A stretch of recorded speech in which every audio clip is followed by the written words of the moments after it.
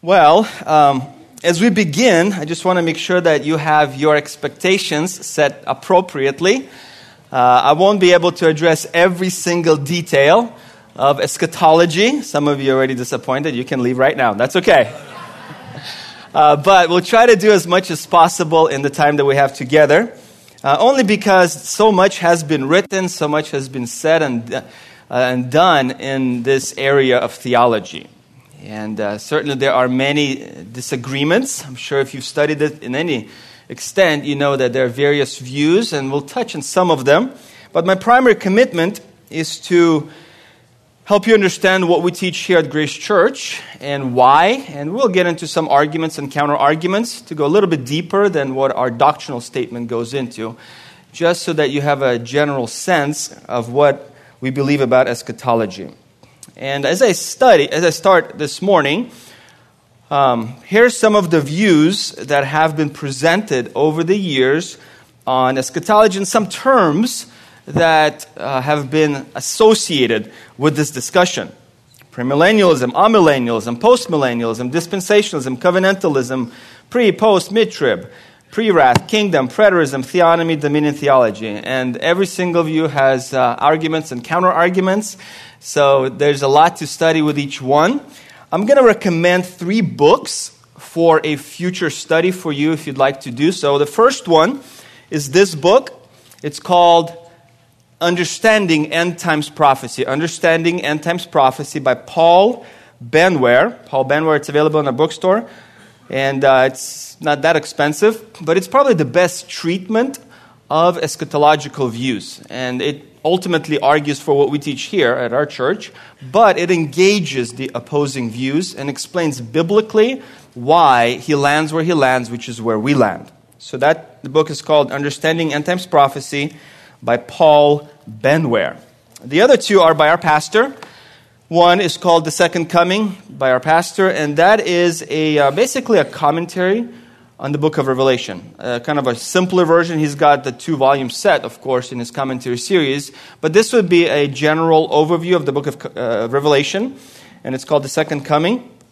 And then this one is Because the Time is Near, also kind of synthesizing the end times discussion. So Because the Time is Near. So both of those books have been around for a little while, and I encourage you to pick one of them up if you'd like to go deeper. But of course, you're always welcome to ask questions, not just of me, but any of the pastors and even professors at our church. As we study eschatology, I want to make sure that we ultimately end up in a place of being eager for the Lord's return. That's really my commitment and really encouragement to all of us, that we would be excited for Jesus Christ to come back. D.L. Moody said this about heaven: "Surely it is not wrong for us to think and talk about heaven. I'd like to locate it and find out all I can about it. I expect to live there through all eternity. If I were going to dwell in any place in this country, if I was going to make it my home, I would inquire about its climate, about its neighbors, about everything, in fact, that I could learn concerning it. If soon you were going to emigrate, that is the way you would feel. Well, we are all going to emigrate in a very little while. We are going to spend eternity in another world, a grand and glorious world where God reigns. Is it not natural that we should look and listen and try to find out who is already there and what is the route to take?" So, at the very least, I hope to get you excited to study more about heaven, more about the future, no matter how difficult the study may be. And so I want to give you 5 specifically goals that we have for this morning. The first, maybe the first motivation why we study end times, is because of the future consummation. This is the end of the gospel story. That's one way to look at it. This is where everything culminates, and therefore we should be excited about it. This is Revelation 21, the first 4 verses. I'll try to put as many Bible passages on the screen so you don't have to flip too much, but we're going to have to look at some of them because otherwise the PowerPoint will be too long. So Revelation 21, the first 4 verses. "Then I saw a new heaven and a new earth. For the first heaven and the first earth passed away, and there is no longer any sea. And I saw the holy city, New Jerusalem, coming down out of heaven from God, made ready as a bride adorned for her husband. And I heard a loud voice from the throne saying, Behold, the tabernacle of God is among men, and he will dwell among them, and they shall be his people, and God himself will be among them. And he will wipe away every tear from their eyes, and there will no longer be any death, there will no longer be any mourning or crying or pain. The first things have passed away. This is the zenith point of the gospel story, where everything ends, and it ends well. Ultimately, God is victorious. And the point of our study is not to invent some perfect, flawless system. We're not going to be able to answer every single objection, every single question. But it is to remind us that the story of the gospel starts in the Garden of Eden, in Genesis, and it ends here in the book of Revelation. And when you begin to compare the terminology, the imagery, the concepts in Genesis with Revelation, you understand that there's a new Eden coming. God is ultimately restoring all things in order to once again dwell with man. In Genesis 3:8, it says that Adam walked with God. And ultimately, that's where it all ends. We will be with God in his presence. It is the theological restoration of the Garden of Eden. In Revelation chapter 1, verses 4, 5, and 6, this is what we read.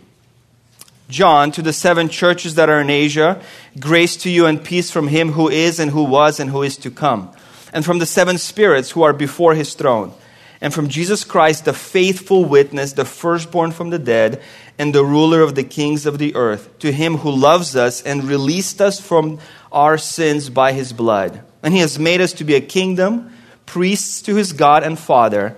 To him be the glory and the dominion forever and ever.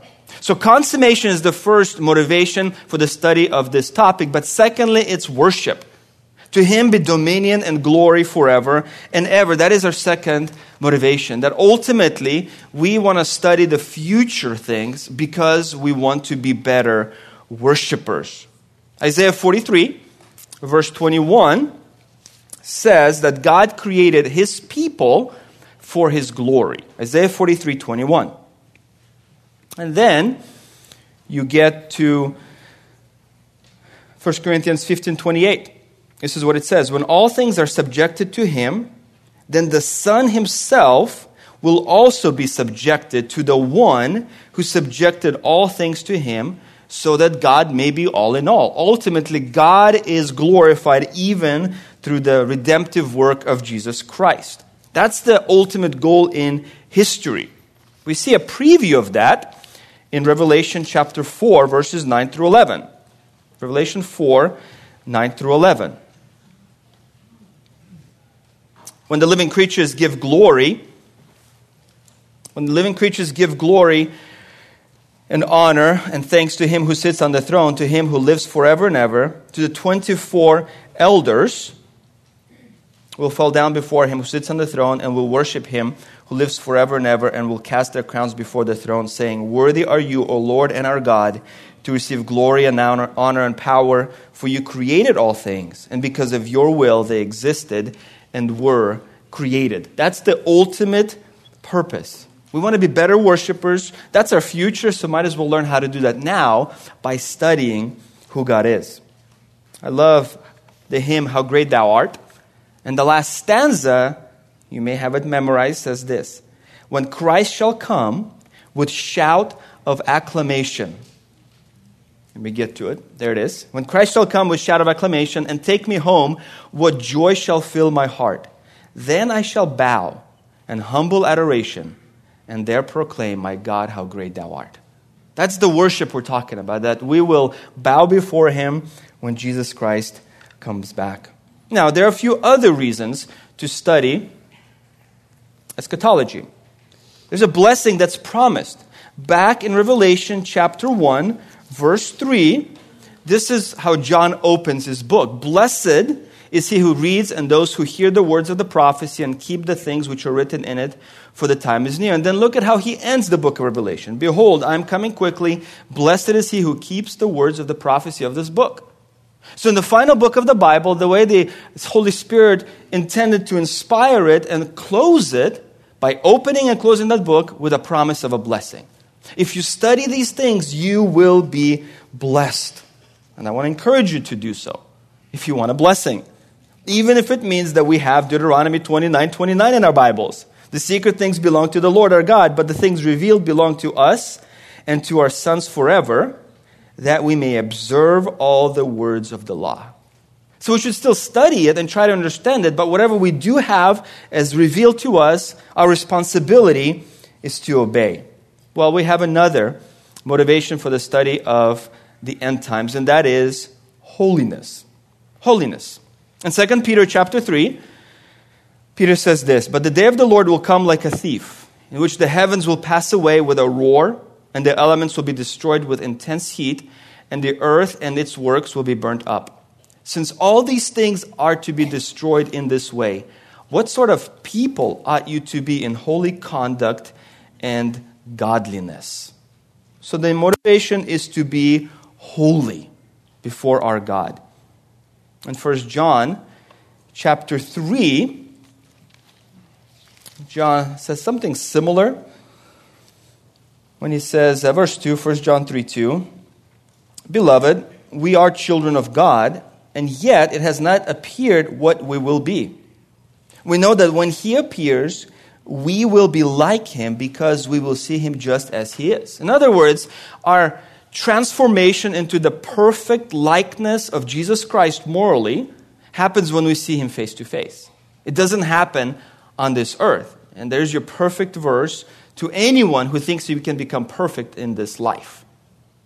And then verse 3. "And anyone who has this hope, the hope of seeing Jesus face to face and to be transformed into his likeness, anyone who has this hope, fixed on him, purifies himself as he is pure." The proof of your desire to see Jesus Christ, the proof of your desire to be like him, is your present commitment to holiness, to purification. So, studying the end times, the return of Jesus Christ, should motivate us toward holiness. And finally, anticipation. Anticipation, that is what is most exciting, I think, is to understand what is happening in the future and how we can be a part of it. The quote that I read from Moody should be a good visual, an illustration for us to consider. Every single time you plan a vacation, I bet you try to do some research about that place before you leave your home. Is that fair? At the very least, you got to buy airfare somewhere, right? So you at least know where you're going, and you know a little bit about the place. Or perhaps when you move. Lots of people have been moving from LA, even from our own church. A lot of my friends have left. They're starting up in Florida, in Idaho, in Texas, in Arizona, all over the place, just not here. And I guarantee you that they have researched the city that they're moving to. They're looking for a church that they can attend. They're looking for work. They're looking for a community to live in. Well, our future destination is heaven. And so we ought to spend some time studying about where we're going. And so 2 Peter 3, verse 13, "According to his promise, we're looking for new heavens and a new earth in which righteousness dwells." Philippians 3:20, "Our citizenship is in heaven, from which we also eagerly wait for a Savior, the Lord Jesus Christ." The goal is to excite us toward heaven. And there are 6 key events that will take place from this point forward that will help create an infrastructure for our discussion this morning. 6 key events. When you look at this chart behind me, the bottom layer tells you what's in the past, what's in the present, and what's in the future. And you can kind of see from creation to the first coming of Jesus Christ, and you can see what took place. The crucifixion. We're currently in the church age. We're in the church age, and the next thing that happens in the timeline of history, human history as ordained by God, is the rapture. The rapture is the next event, and that initiates the tribulation. At the end of the tribulation, which lasts for 7 years, we have the second coming. And then when Jesus comes back, that initiates the establishment of the millennial kingdom for 1,000 years. At the end of the millennial kingdom, we have one final judgment. There's a series of judgments, and then we have the eternal state. So those are the events kind of in blocks that you should consider if you'd like to understand our church's position on the end times or eschatology. Now, at the very beginning, I showed you a slide with various perspectives on eschatology. Let me just define a few of them so you have an idea of what each one means in case you're in a conversation with people and they're throwing out these terms at you. So, amillennialism. Amillennialism is easy to remember, I would say. Millennialism means the millennial kingdom, 1,000 years of Jesus Christ reigning. That's our position. Comes from the Greek kind of a prefix that means negative. No millennial. So amillennialism says that there is no actual physical 1,000 years of Christ's reign. There's no rapture. There's no first physical resurrection. So we kind of slide right into the eternal state, to put it simply. I know it's not that simple, but to put it simply, lest we all get confused. The second view that's out there is post-millennialism, which means we are improving this world. So the Christian is responsible to invest into the community, to invest into this world, to improve it, whether it's the arts or the infrastructure or the political system, and prepare the world for the return of Jesus Christ. So post-millennialism means Jesus comes back as we prepare the world for his return. Preterism is another perspective, and there are full and then there's partial preterists. Here's what it means. That a lot of the prophecies that we read about in the book of Revelation, the Old Testament books, the Gospels, were fulfilled by the year AD 70. The reason that year is selected is because that's when the Romans attacked Jerusalem and destroyed the temple, and there was massive devastation, lots of lives were lost. Josephus, a historian from the first century, says about 1 million people were killed in that war. It's called the Jewish War, but the reference is to the Jewish war with Rome. And so it was such a horrific time for Israel that people have said, well, that is the tribulation. And so then a lot of the prophecies were fulfilled, so we shouldn't be anticipating the future fulfillment of these prophecies. They've taken place in the year AD 70. The difference between a full preterist and a partial preterist, the full preterist says all the prophecies have been fulfilled. The partial says, well, some are yet to be fulfilled in the future. So somebody like R.C. Sproul, right, a friend of our ministry for many years, he's a partial preterist. He's in heaven now, so I think he's got a different perspective. And then we have premillennialism. That is our position here. And what that means is that Jesus comes back to establish the millennial kingdom. So Jesus returns before the millennial kingdom. Now, of course, there are two opinions within that view as well. So there's what's called the covenantal or historic premillennialism. Generally speaking, it means that the church will go through the tribulation. So the tribulation will happen, and the church stays on this earth, and then Jesus comes back. Where we land is the next one down, and that's dispensational premillennialism. In other words, the church is taken out before the tribulation takes place. Okay, that's called pre-tribulational premillennialism. Okay? And let me just kind of run through all this. And you can see the difference in the boxes. All it is just those two boxes are reversed. Okay? Now, as we talk about the rapture, so if you go back to the very first slide that I talked about, the next thing that happens on our timeline is the rapture. The rapture of the church. That's what we believe. And there are multiple passages in the Bible that we can look to understand the rapture. One of the more famous ones is 1 Thessalonians chapter 4, verses 16 and 17. Let me read that for us. For the Lord himself will descend from heaven with a shout, with the voice of the archangel, and with the trumpet of God, and the dead in Christ will rise first. Then we who are alive and remain will be caught up together with them in the clouds to meet the Lord in the air, and so we shall always be with the Lord. The two words that are underlined, caught up, it comes from a Latin word, which is rapturo. Rapturo. Rapture. That's where it comes from, just so you understand the connection, even linguistically. It means to be carried away by force. So our understanding of the rapture, that you're just snatched up to be with the Lord, comes from this passage and from that Latin term. So that is what happens. The question is, okay, so who is a part of the rapture? Well, first, our dead Christians from the church age are resurrected and they are raptured. Christians who are alive when Jesus comes back. So the focus is on believers. It's not on the unsaved. They remain on this planet for the tribulation. It's not the Old Testament saints because they're not in Christ. It's 1 Thessalonians 4 said. So we're focusing on Christians. The dead Christians are resurrected, and then the living Christians are taken up. How does it happen? Well, we just read this. We'll meet him in the sky. So in other words, true believers will be suddenly caught up into the air by the power of Jesus Christ. 1 Corinthians 15, 51 and 52 says, in a moment, in the twinkling of an eye, at the last trumpet, for the trumpet will sound, and the dead will be raised imperishable, and we will be changed. So that's the how. It's going to be a brief moment of a transition from life here to life with Jesus Christ, in the twinkling of an eye. Well, what is the purpose of the rapture?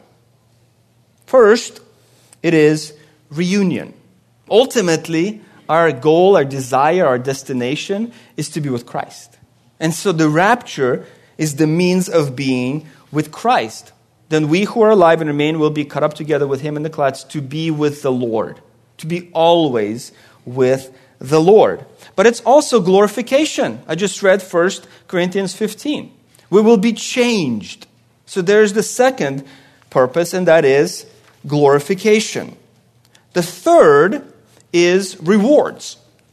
So when we talk about serving in the church, we talk about serving Christ faithfully while you are alive, we all anticipate rewards for your faithful service, don't we? We love those passages, don't we? In those moments of laziness, in those moments of difficulty, when counseling is hard, when fighting your own flesh is hard, we should be reminded of these promises of a future reward for our faithfulness to Jesus Christ. And so we have 2 Corinthians 5, 9 through 10. Therefore we have as our ambition, whether at home or absent, to be pleasing to him. For we must all appear before the judgment seat of Christ, so that each one may be recompensed for his deeds in the body, according to what he has done, whether good or bad. The judgment seat of Christ, that little phrase right in the middle of the verse, it's a unique Greek word. You've heard it before, possibly. It's called the bema seat of judgment. Bema, that's the word. It's different than the judgments that will take place at the end of human history that we'll get to in just a few minutes. This is specifically a judgment of rewards. You can read about that also in 1 Corinthians 3, 9 through 15. That passage focuses on the rewards coming to Christians. And it says some will burn up. Things that were not done, right, with precious stones, they will burn up. And then it says, and some will be saved so as through fire. So the idea behind that passage is similar to 2 Corinthians 5. It's talking about the future rewards for Christians and their faithful service. But certain things that Christians do out of pride, out of self-promotion, out of futility, they're not done in the power of the Holy Spirit. We're not dependent on him when we serve, when we do certain things. They will be burned up. It's just the seriousness of that should really weigh on our hearts. How important it is to pray ahead of time, that our ministry is done in the power of the Holy Spirit, that our motivations are pure, because those are important, and that's what Paul is talking about in 1 Corinthians 3. And so there also the idea is the bema seat of judgment. Back in the days of the Roman Empire, after an athletic ceremony, there was an awards ceremony where the athletes would come to the bema seat and they would receive their rewards, their crowns for being the best athlete in whatever field. The Olympics, for example, in the ancient times. So the idea there isn't judgment for good or evil. It's actually being rewarded for what you have done. 1 John chapter 2, verse 28 gives us a preview of that moment. John says, little children, Abide in him, so that when he appears, we may have confidence and not shrink away from him in shame at his coming. So in other words, when we see Jesus Christ face to face, there will be a recollection of our lives. And there might be shame associated with some of the things we have said or done. And so John says, in order to not have shame and not shrink away from him, the idea is to put your eyes down on the floor, to not be able to look somebody in the eye because of what they know and what you know. So the response is, if you know that he is righteous, everyone who practices righteousness is born of him. So then he takes us from that preview of the future meeting with Jesus Christ and being able to look him in the eye and hear the words, well done, good and faithful servant, enter into the joy of your master. In order to experience that and not be ashamed, he says, pursue holiness, pursue righteousness. So the rewards are not merely for service, they're also for sanctification. That you're not ashamed for your life here. Well, so the rewards is another reason for the rapture. The next is protection. Protection. So in Revelation chapter 3, verse 10, it says this. If you remember, Revelation 2 and 3, those two chapters are all about the 7 letters to the churches.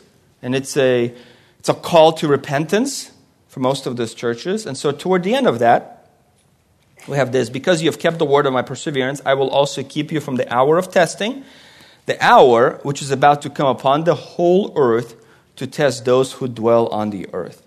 And then you have 1 Thessalonians chapter 1, verse 10. 1 Thessalonians 1:10 says the following. You've turned to God from idols to serve a living and true God and to wait for his Son from heaven, whom he raised from the dead, that is Jesus, who rescues us from the wrath to come. So there's an idea that we are being protected from a future judgment. 1 Thessalonians 5:9 says something similar. So 1 Thessalonians 1:10 and then 5:9. So we have those passages that promise protection to believers from the hour of testing. The way we interpret that here is to say that God is promising a unique protection not only from the future final wrath in the lake of fire for those who are in Christ Jesus, but also from this future tribulation. That because of our commitment to Christ, he's going to keep us from the worst judgment that this world has ever experienced. And so we have reunion, glorification, rewards, protection, and finally, the marriage supper of the Lamb. The marriage supper of the Lamb is also the purpose of the rapture. So once the rewards are given out, then the party begins. The marriage supper of the Lamb begins. And we understand the imagery that the Bible presents, a love story, that God promised to his Son a wife, a bride. And so he is purifying her. You just think about passages like Ephesians 5, Colossians 1, that she's going to be without any wrinkle, without any spot, flawless. The purification process of the church, that's what it's speaking of. And so at the marriage supper of the Lamb, that's the spiritual union between Jesus as the groom and the church as the bride. And it talks about that in Revelation 19. Let us rejoice and be glad and give glory to him, for the marriage of the Lamb has come and his bride has made herself ready. It was given to her to clothe herself in fine linen, bright and clear. For the fine linen is the righteous acts of the saints. Then he said to me, write, blessed are those who are invited to the marriage supper of the Lamb. And he said to me, these are true words of God. If you wanted to know when God came up with this plan, the love story plan, just look at Ephesians 1, verses 3 through 15, through 14 specifically. Talk about this plan that was made in eternity past, where God promised this, and then ultimately Jesus Christ had to die in order to accomplish the plan, and then the Holy Spirit applies the plan to us. Well, some may say, well, why the tribulational rapture? What's the difference between the tribulational rapture and the second coming? So those who advocate for a post-tribulational rapture will begin to say we make things too complicated. There doesn't seem to be way too many trumpets and all these activities. So here's what we do. Let me just list a few passages for you that talk about these future things, the second coming of Christ and the tribulation and rapture. So you have Matthew 24 through 25. Matthew 24 through 25, those two chapters. You have Luke 17. You have Mark 13. You have 1 Corinthians 15. And you have 1 Thessalonians 4 and 5. So taking these passages and a couple more, we come up with this graph that's behind me. And so when you actually begin to pay attention to the details very carefully, here's what you have. The rapture event is the church meeting Christ in the clouds, whereas the second coming is Christ descending on the Mount of Olives. Remember, he has a physical body, so he can't be in two places at the same time. Okay? Secondly, no judgments are mentioned, whereas judgments are important. Nothing is said about the kingdom. When he comes back, the kingdom immediately launches. Both the dead and the living are given glorified bodies in the rapture event. Only the dead saints are given glorified bodies. It occurs before the wrath of God is poured out. It occurs after the day of the Lord. Number 6, it's imminent. The other ones have specific signs that are preceding the second coming of Christ. Number 7, Christ returns to heaven with the church. Christ descends and stays on the earth. After the rapture, the believers are removed and only unbelievers are left on the earth. At the second coming, unbelievers are removed and only the believers are left on the earth. And then you have the final one, no geographical changes versus significant geographical changes. So because of those distinct details in each event that's described, we believe that there is a rapture and there's a separate second coming of Jesus Christ. So you could say there are 3 comings of Jesus. The first one that happened, and there's 2 more coming in the future. So when we talk about the summary of this whole event, first of all, the saints are raptured to heaven, and the unbelievers remain on this earth for 7 years. Then there's the rewards that take place in heaven for faithful believers. And then we have the marriage supper of the Lamb. Okay, now, looking at the timeline of what's next. So we said there's 6 key events. The first is the rapture. That's the next thing on the timeline. So, if you look from left to right, you can see the church age, that's where we are now, and then all of a sudden the rapture happens, the Christians meet Christ in the air. At the top, you have the judgment of Christ, the Bema seat, the rewards, the marriage supper. On the earth, you have the tribulation. Every single person that dies before Christ, before the church age, during the tribulation, during the church age, and even in the millennial, they go to hell. Hell is temporary. I know that when we talk about the gospel, we talk about salvation, we typically say salvation from hell, right? That's usually the terminology we say. And that's true. But hell is temporary because it says that hell is taken and thrown into the lake of fire. The lake of fire is permanent, whereas hell is temporary. Then you have the second coming to establish the millennial kingdom, and then the lake of fire, that's the final judgment, and then the new heaven and the new earth. Okay? So, that is the list for us. Now, let's get back to earth, right? We've been in heaven for a little bit. Let's get back to earth. What happens on the earth? Well, you have the tribulation. That's the second key event in our timeline. The tribulation. Why would God unleash such devastating judgment on this planet? Well, first is to convert Israel. That's one of the first reasons that is listed, and that's in Daniel chapter 12, verse 7, where God intends to discipline his people in order to bring them to repentance. I heard the man dressed in linen, who was above the waters of the river, as he raised his right hand and his left toward heaven and swore by him who lives forever, that there will be a time, times, and half a time. That's 3.5 years. And as soon as they finish shattering the power of the holy people, that's the judgment on Israel, all these events will be completed. Okay, so that's 3.5 years of significant judgment in order to bring God's people to repentance. We'll talk about that in just a minute. The second reason for the devastation is to judge sinners. To judge sinners. Now, we know a lot of passages about that, so we don't have to jump into any of them. But in order for people who oppose Christ and the church to actually be judged by God, the tribulation takes place. Matthew 24:22 says no one would have survived that season unless it wasn't by God's kindness. The third is to save Gentiles, to save the Gentiles. Revelation 6:11 talks about this. If you remember, there's a scene in heaven where the saints are crying out, how long, how long, how long, O Lord? And the response is, until the number of the martyrs is complete. In other words, there is in God's plan people who are being judged, who are suffering rather in this period, who become saved in the tribulation. We'll talk about how they get saved in a minute. And God says, there's a number that I have. And until that number is complete of the martyrs for the gospel, the tribulation continues. So God has elected a number of individuals towards that judgment to save the Gentiles. Now, when you think about the tribulation, you should think about devastation. Joel 1:15 says this, alas for the day of the Lord is near, and it will come as destruction from the Almighty. It will come as destruction from the Almighty. Zephaniah 1:14-18.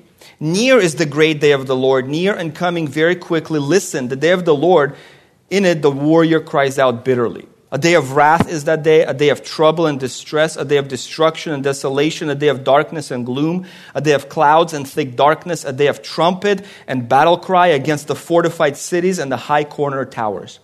I will bring distress on men so that they will walk like the blind because they have sinned against the Lord, and their blood will be poured out like dust and their flesh like dung. Neither the silver nor their gold will be able to deliver them on the day of the Lord's wrath, and all the earth will be devoured in the fire of his jealousy, for he will make a complete end, indeed a terrifying one, of all the inhabitants of the earth. Just reading that one passage, and there are multiple like it, should be sobering of what will happen for those 7 years on this planet, when God finally removes the church, which is most likely the restrainer in this season, and then unleashes judgment on this earth. Well, all this takes place in the span of 7 years. 7 years. We get that from Daniel chapter 9. So Daniel chapter 9, verses 24 through 27, prophesy a timeline for us that we can kind of attach some of these details upon. So it says this, 70 weeks, literally 77s. Okay, 77s is what it says, have been decreed for your people and your holy city to finish the transgression, to make an end of sin, to make atonement for iniquity, to bring in everlasting righteousness, to seal up vision and prophecy, and to anoint the most holy place.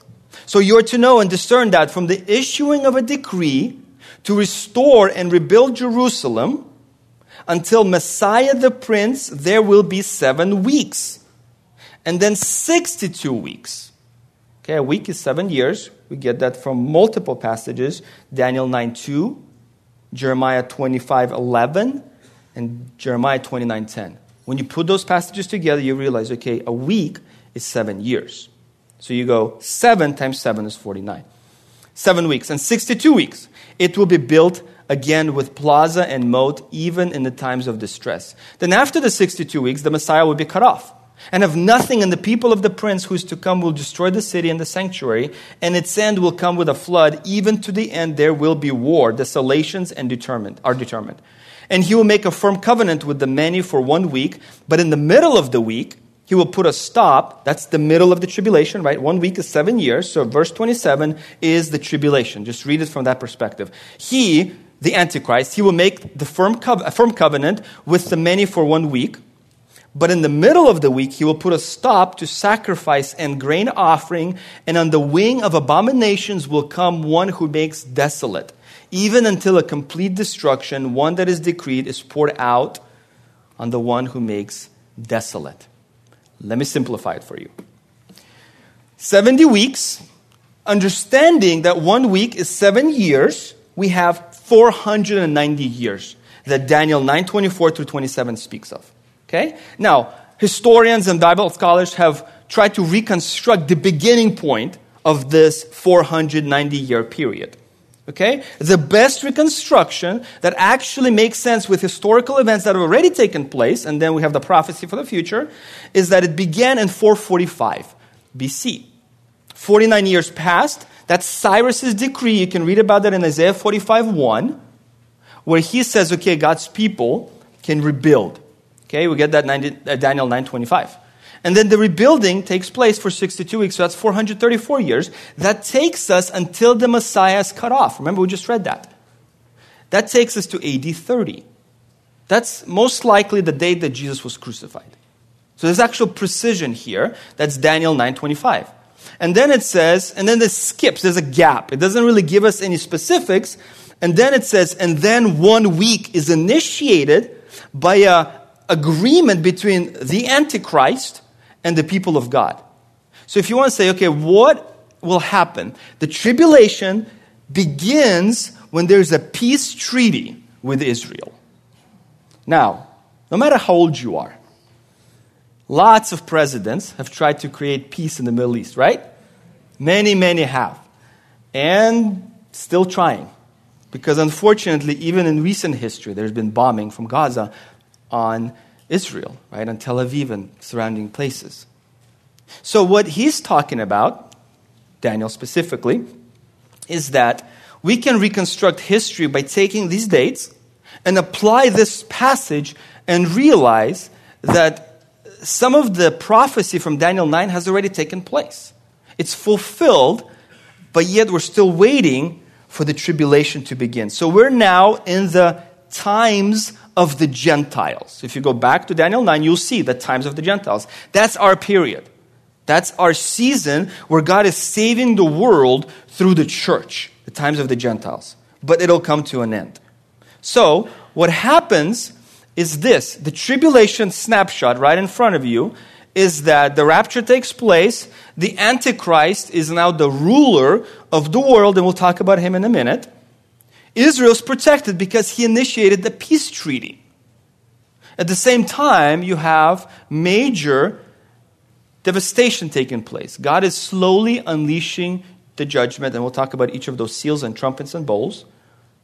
And then in the middle, he breaks that peace treaty by committing the abomination of desolation. The abomination of desolation. I'll explain that in a minute. And then the Antichrist reigns, major persecution on Israel and on the people of God. That's when the worship of Satan and the Antichrist takes place. And ultimately, everything climaxes at the end of that 7-year period with Armageddon. And that's when the unleashing of God's final judgment of the bowls takes place. So if you want a snapshot of what we just read, Daniel 9, that's what you're looking at. Okay, so this is going to be a devastating period in human history. 80% of world population will die. The Bible calls it catastrophic and traumatic. Matthew 24:21, Joel 2:2, Jeremiah 30, verse 7. When you look at the phrases Jacob's distress, tribulation, the wrath of God, the day of the Lord, the 70th week of Daniel, it's all referring to the tribulation. It's just different phrases in the Old Testament specifically to the same period. Again, the wrath of God, Jacob's distress, or the Jacob's trouble, the day of the Lord, and the 70th week. Okay?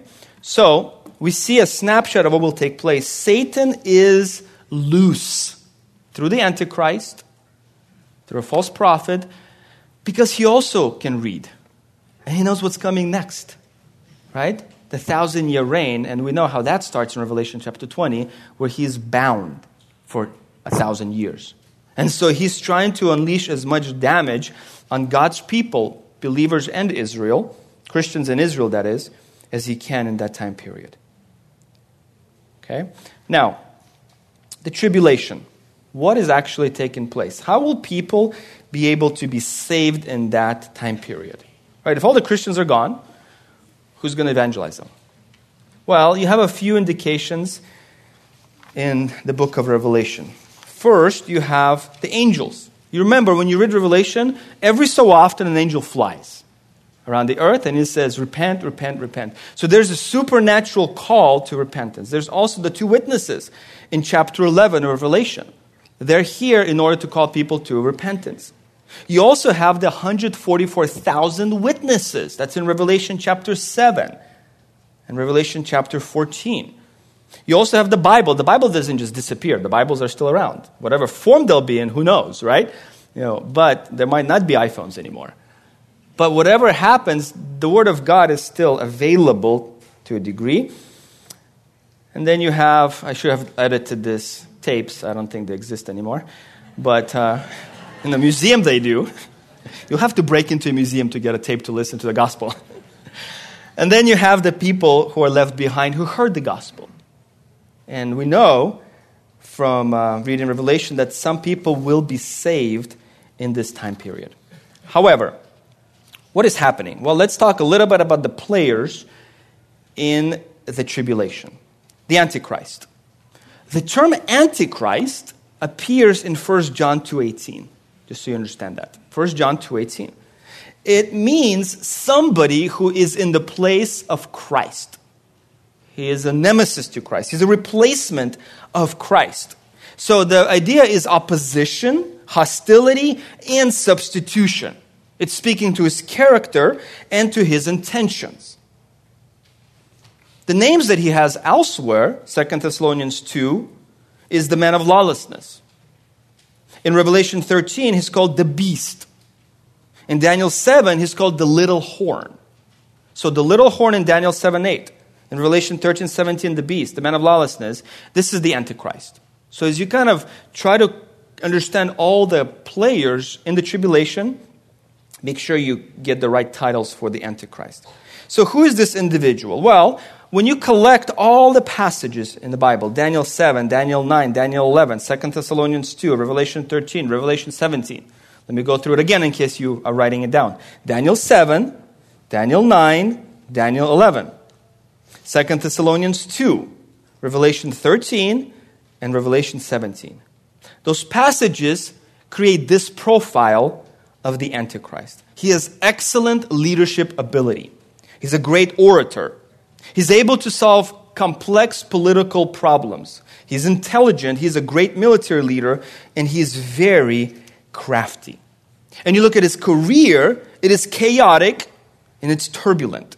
It begins with the beginning of the tribulation. Daniel 7 speaks of that. Daniel 9 verse 26 speaks of that. And he begins to conquer nations. Revelation 6:2. And he has enough power to create a coalition in order to restore kind of a unified world. One world government, in other words.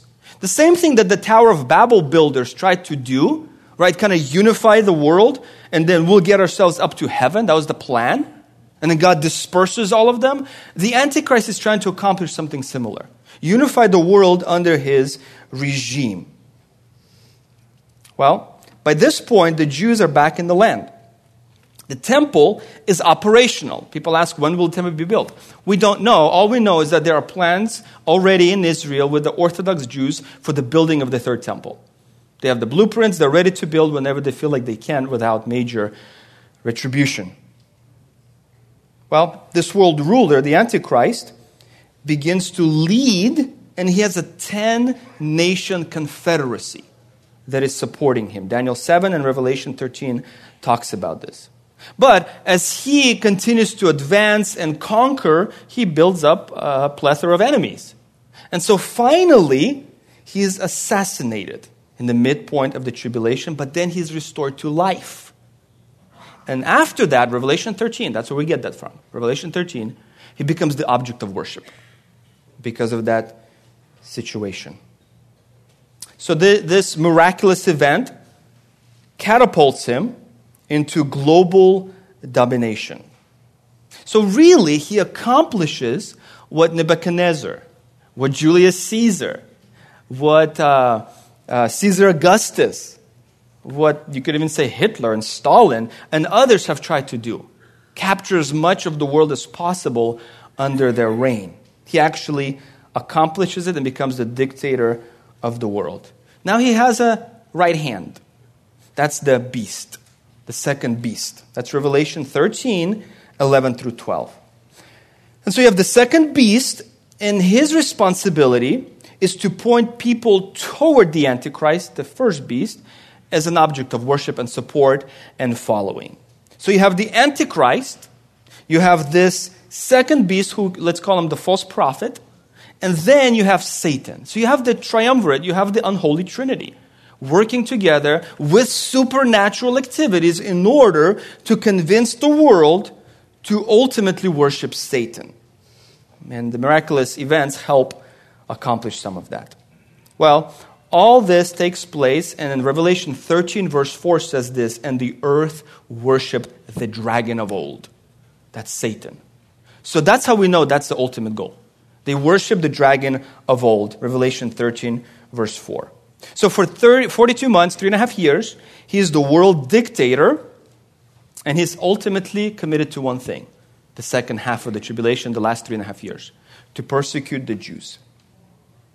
This becomes a terrible persecution of God's people. In Revelation 12:6, it says that Satan would have annihilated them if it wasn't for the supernatural protection from God. So, in those passages 12 and 13 of Revelation, you read that Satan is cast out from heaven, and that launches him into a more aggressive stance against God's people. You know Zechariah 2:8, "He who touches Israel touches the apple of my eye," God says. So you can see God's protection and the unique affection for Israel. And so Satan understands that, and so he's using the Antichrist and the false prophet to accomplish exactly that, trying to cause pain to God, you could say. And so he goes after God's people for 3.5 years. And that's when the abomination of desolation takes place. Now, abomination of desolation, it's a phrase that's an allusion back in human history. Back in the years 167 to 164 BC, 167 to 164 BC, there was a war between Egypt and Syria. And Israel's caught in the middle. And so for many years, back and forth, one would reign over the other, and Israel's constantly the battleground territory. Well, in 167 to 164, ultimately, a man named Antiochus Epiphanes IV. You might have heard this in your history classes. Antiochus Epiphanes IV. Epimanes is the word he liked, which means the great one. Epiphany is the great one. Epimanes is the mad one. And so people began to mock him by calling him the mad one, the crazy one. But he preferred the Epiphanes, the great one.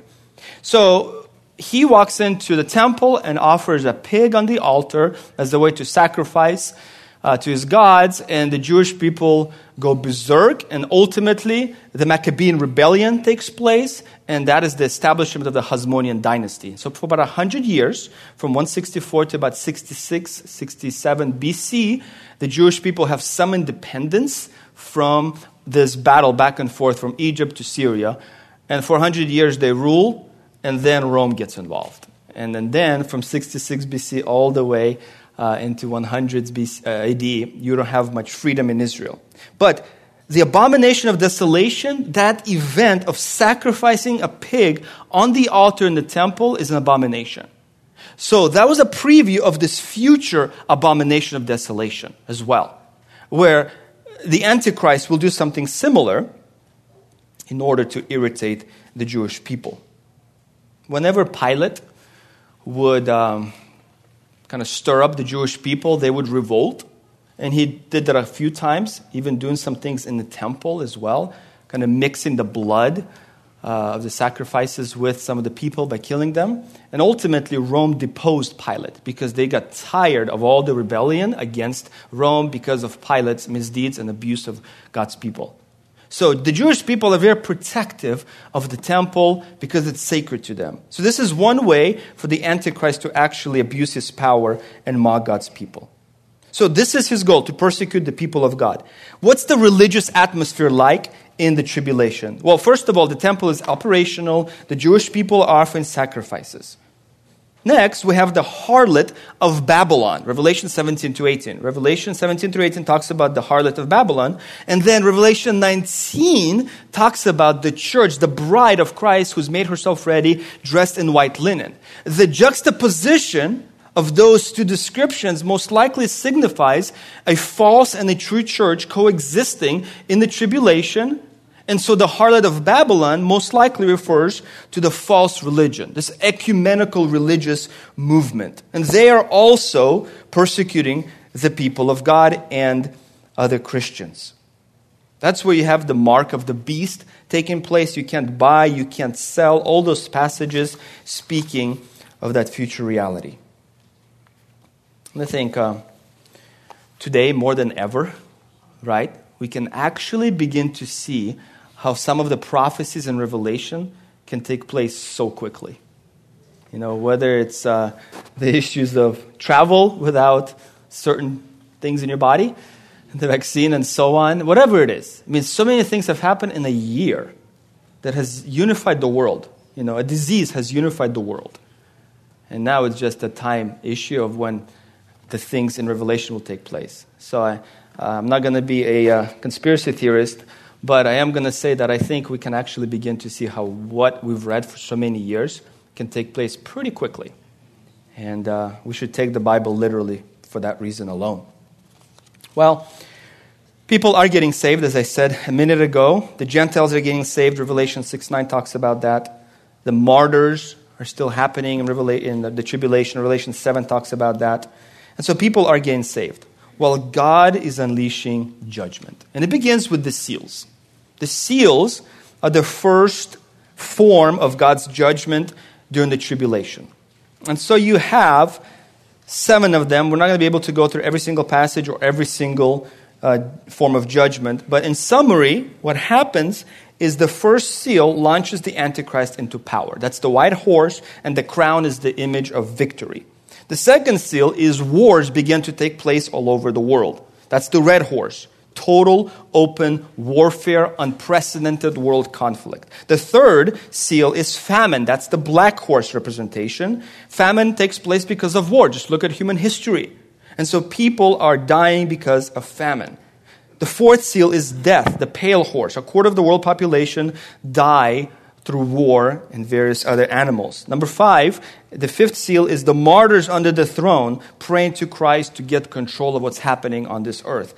Seal number 6 is cosmic disturbance. Now you get into the supernatural. You've got the sun, the moon, the stars. The heavens are rolling up like a scroll. The stars are falling down. The heavens are turning to blood. The water is turning to blood. So the systems is beginning to slowly collapse. And then the seventh seal is silence for 30 minutes on the earth until the next series of judgment is unleashed, and that is the 7 trumpets. The 7 trumpets, the first is a third of the grass, vegetation, and the food sources are burnt up. Again, more death. The second trumpet is a third of the seawater turns to blood, and a third of the sea creatures die. A third of the ships are destroyed. Again, more devastation and death and famine.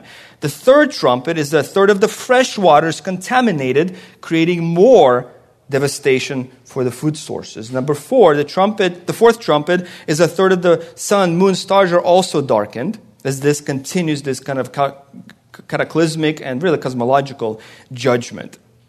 Why would God judge the world? Well, because man misused it. Man abused it. The fifth trumpet is demons emerge from the pit and torment people for 5 months. Revelation 9:6. Revelation 9:6 says that. And so that the people would seek death and beg to die.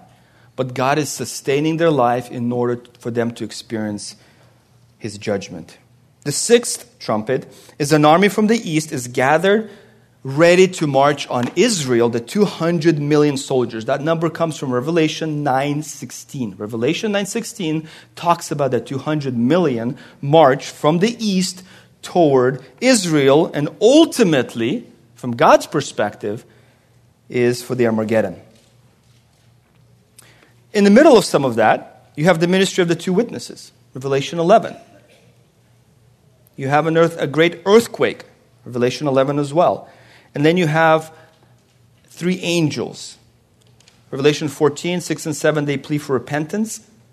Revelation 14:8, it's a plea for judgment. And then Revelation 14, 9 through 11, it's a promise of condemnation.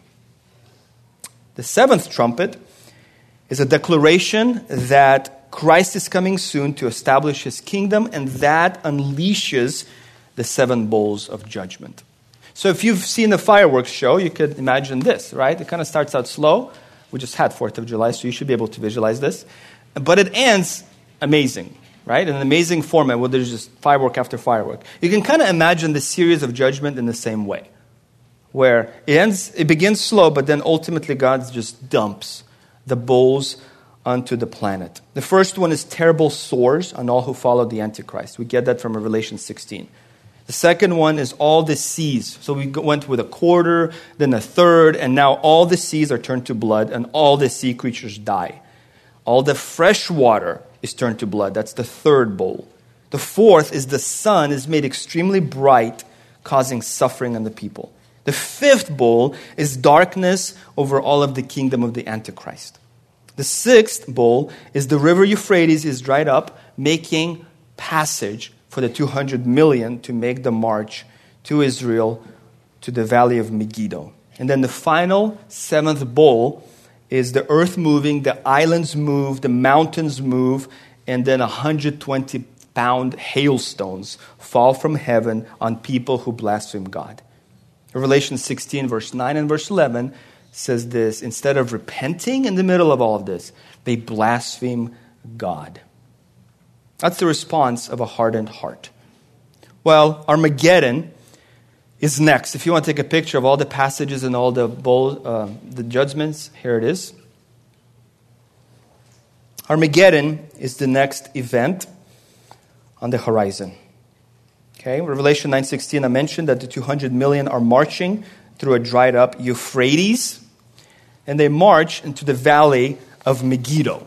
This is a picture of the valley of Megiddo, and the description of this is in Revelation 19. I saw heaven open, and behold, a white horse, and he who sat on it called Faithful and True, and in righteousness he judges and wages war. His eyes are a flame of fire, and on his head are many diadems, and he has a name written on him which no one knows except himself. He is clothed with a robe dipped in blood, and his name is called the Word of God. And in the armies which are in heaven, clothed in fine linen, white and clean, were following him on white horses. And from his mouth comes a sharp sword, so that with it he may strike down the nations, and he will rule them with a rod of iron. And he treads the winepress of the fierce wrath of God the Almighty. And on his robe and on his thigh he has a name written, King of Kings and Lord of Lords. Then I saw an angel standing in the sun, and he cried out with a loud voice, saying to all the birds which fly in mid-heaven, come, assemble for the great supper of God, so that you may eat the flesh of kings and the flesh of commanders and the flesh of mighty men and the flesh of horses and of those who sit on them and the flesh of all men, both free men and slaves and small and great. And I saw the beast and the kings of the earth and their armies assembled to make war against him who sat on the horse and against his army. And the beast was seized, and with him the false prophet who performed the signs in his presence, by which he deceived those who had received the mark of the beast and those who worshipped his image. These two were thrown alive into the lake of fire, which burns with brimstone. And the rest were killed with the sword, which came from the mouth of him who sat on the horse, and all the birds were filled with their flesh. Verse 20 says, they were thrown into the lake of fire, the beast and the ones who worship the beast. Those are the first dwellers of the lake of fire. Currently it sits empty. Zechariah 14 talks about this event. Behold, the day is coming for the Lord when the spoil taken from you will be divided among you. For I will gather all the nations against Jerusalem to battle, and the city will be captured, the houses plundered, the women ravished, half the city exiled, and the rest of the people will be cut off from the city. Then the Lord will go forth and fight against those nations as when he fights on a day of battle. In that day his feet will stand in the Mount of Olives, that's the second coming, which is in front of Jerusalem on the east, and the Mount of Olives will be split in the middle, from east to west by a very large valley, so that half of the mountain will move toward the north and the other half toward the south. Then the Lord my God will come, and all the holy ones with him. Now this will be the plague with which the Lord will strike all the peoples who have gone to war against Jerusalem. Their flesh will rot while they stand on their feet. Their eyes will rot in their sockets, and their tongue will rot in their mouth. It will come about in that day, a great panic from the Lord will fall on them. And they will seize one another's hands, and the hand of one will be lifted against the hand of another. That's the description of Armageddon. In other words, it's a battle that is devastating, destructive, as the Antichrist most likely set up his headquarters in Jerusalem, and God gathers all the armies toward Jerusalem, thinking they're about to wage war against the people of God, but then Jesus comes back as part of the second coming with all his saints to make war against all the unbelievers. This ushers in the second coming. The second coming, and that's when Jesus, you know the passages, he will tread the winepress. The blood will fill up in that area. That's the description we're talking about. Where does that take us? Well, the next step is the judgments. So after Armageddon is finished, we have the judgments. Judgments taking place. The first is the Antichrist and the beast are thrown into the lake of fire. We just read that. And then the sheep and the goats judgment. So remember, in the tribulation, people are getting saved. We talked about that. And so now Jesus has to judge between the sheep and the goats, because the sheep who've died and those who were alive when he came back for the rapture are with him already. They're glorified. Now it's the rest of the individuals who are being judged, and he is the last judge. John 5:21 says God has given all judgment to the Son. So Jesus is the ultimate judge. And so Matthew 25, Matthew 24:31, those are the passages that talk about this judgment, but also the resurrection. The end of John 5 talks, or the middle of John 5 rather, talks about those who are resurrected to life and those who are resurrected to death. Well, the next event is the binding of Satan, because Jesus has to establish his kingdom. And so Revelation chapter 20, that's where you have 6 references to the millennial kingdom.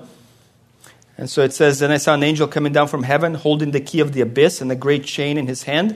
And he laid hold of the dragon, the serpent of old, who is the devil and Satan, and bound him for 1,000 years. He threw him into the abyss and shut it and sealed it over him, so that he would not deceive the nations any longer, until the 1,000 years were complete. After these things, he must be released for a short time." So now we're in the millennial kingdom. Okay, the bad is behind us, mostly. 1,000 years, that's the passages, if you want to know where we get that idea from. Satan is bound. The saints reign with Christ. Peace characterizes this entire period. He will rule with a rod of righteousness. Joy dominates this 1,000-year period. And then the knowledge of the Lord abounds on the earth. Just one passage for us to consider. "I will rejoice in Jerusalem, be glad in my people. And there will no longer be heard in her the voice of weeping and the sound of crying. No longer will there be an infant who lives but a few days, or an old man who doesn't live out his days. For the youth will die at the age of 100, and the one who does not reach the age of 100 will be thought accursed." This is how we know this is the millennial kingdom and not the eternal state, because people are dying, even if they are dying at 100. "They will build houses and inhabit them. They will also paint vineyards and eat their fruit. They will not build on another and inhabit. They will not plant and another one eat. For as the lifetime of a tree, so will be the days of my people, and my chosen ones will wear out the work of their hands. They will not labor in vain or bear children for calamity, for they are the offspring of those blessed by the Lord, and their descendants with them. It will also come to pass that before they call, I will answer. And while they're still speaking, I will hear. The wolf and the lamb will graze together, and the lion will eat straw like the ox, and dust will be the serpent's food. They will do no evil or harm in my holy mountain, says the Lord." Okay, this is going to be quick, but here is what the millennial kingdom will be like. The land is restored. I encourage you to read Isaiah 11 and 12. Take you just 5 to 7 minutes probably. But it's a wonderful, short summary of the millennial kingdom and the response of the people of God. The enemies are defeated. Prosperity is enjoyed. Jerusalem is established. The temple is reinstated. Israel is prominent in the world. Gentiles are blessed. The knowledge of God is universal. Nature is perfected. Sorrow is eliminated. King Jesus reigns. All that will be the characteristic of the millennial kingdom until the final rebellion. The question is, where does this come from? We've had so many wars. We had Armageddon already. Where is this final rebellion coming from? Well, remember, into the millennial kingdom come 2 types of people. You have the glorified saints who came down with Jesus at the second coming, and they go into the millennial kingdom. Right? They are glorified, they are eternal, they cannot sin. But then you have people who were saved through the tribulation. And they stayed alive somehow by God's protective power. And they also entered the millennial kingdom. They're the ones who are having children. We just read about them. And some of them are dying at 100. But some of them will ultimately rebel against Jesus Christ, which is an insight into our understanding of human depravity. The environment is perfect again. Right? We're in the millennial kingdom. It's wonderful. I mean, just reading that passage is a great description of what's to come. But people are still rebelling against Jesus Christ, and Satan is loosed at the end of that 1,000 years. Revelation 20 talks about that. And then he creates one final coalition against Christ. And of course, it's unsuccessful. You see that in Revelation 20, verses 7 and 8. And there's a final judgment, and then we're moving toward the eternal state. One comment I wanted to make for you, because this can be confusing in the Bible. You've heard the phrase Gog and Magog. Ezekiel 38 and 39 talk about Gog and Magog. But then there's also reference to Gog and Magog in Revelation chapter 20. Here's the issue. They're not the same battles, because of the description that I have in front of you. If you just take a look at the details, I'm not going to go through every bullet point, but there's enough differences in those passages that we cannot say that they are the same event. In other words, most likely, the Ezekiel 38 and 39, Gog and Magog, takes place right before the millennial kingdom. There's so many wars. If you start reading all the passages, there's war after war after war. And it seems that one of them is a Gog and Magog war. And then in Revelation 20, which is the final rebellion after the millennial kingdom, is an allusion back to the previous Gog and Magog as a way to say, this is a reference point for you. This kind of happened in the past. It's happening again. The final rebellion against God. Okay, so take a look at that picture. If you have more questions, I'm happy to engage you privately. So now, after the final rebellion, when you look at various passages, we have a cleanup effort that takes place. Now, just remember how much death has taken place, how much destruction. And so there's a period of cleaning up. That's all done. Let me correct myself, not to confuse you. That happens at the end of the tribulation before the millennial kingdom. Because at the end of this final battle, a new heaven and a new earth. There's no need for a cleanup effort before God blows up the whole thing anyways. So the cleanup effort takes place right before the millennial kingdom. At the end of this final battle, kind of like Gog and Magog, the new heavens and the new earth is established. Okay? So, in the last few minutes, what is happening in heaven and what is it like? Well, what is not in heaven? Just as a way for you to think about. Let me just skip all these passages. You can read them. Revelation 21 and 22 is all about heaven. We're skipping heaven for sure. All right. What is in the eternal kingdom of God? What is in heaven? The New Jerusalem. The redeemed who inhabit the New Jerusalem.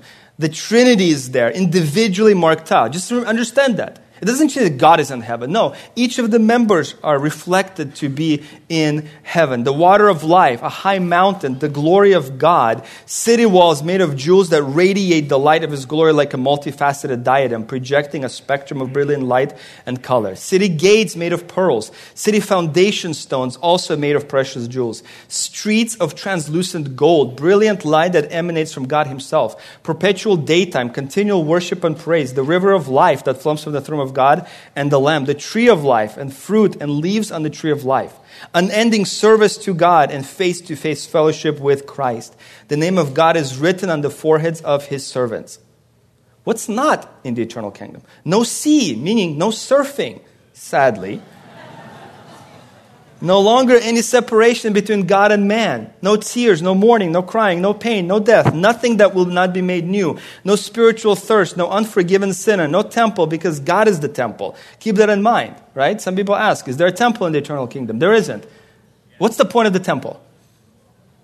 For men to dwell with God, right? It's the meeting space. The tabernacle did that, then the temple did that, then Jesus did that while He was on earth. Now you get to have face-to-face interaction with Jesus. Why do you need a temple? All those are just foreshadows of a future reality. There is no temple. There's no need for a lamp. There's no sun, no moon, because God is the light. No night, no closing of the gates. In other words, there's nothing to be afraid of. Security is all around you all the time. There's nothing unclean. No one whose name is not written in the Lamb's book of life. No curse, no end to the reign of Christ and His redeemed. And my favorite part is that in Revelation 22, verse 15, it says, there are no dogs in heaven either. Outside are the dogs.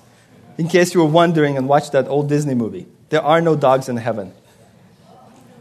That might be metaphysically. What is in heaven? A New Jerusalem. If you look at the dimensions of the New Jerusalem in the Bible, here's an idea of what it would be like. Okay, so you can kind of see the map.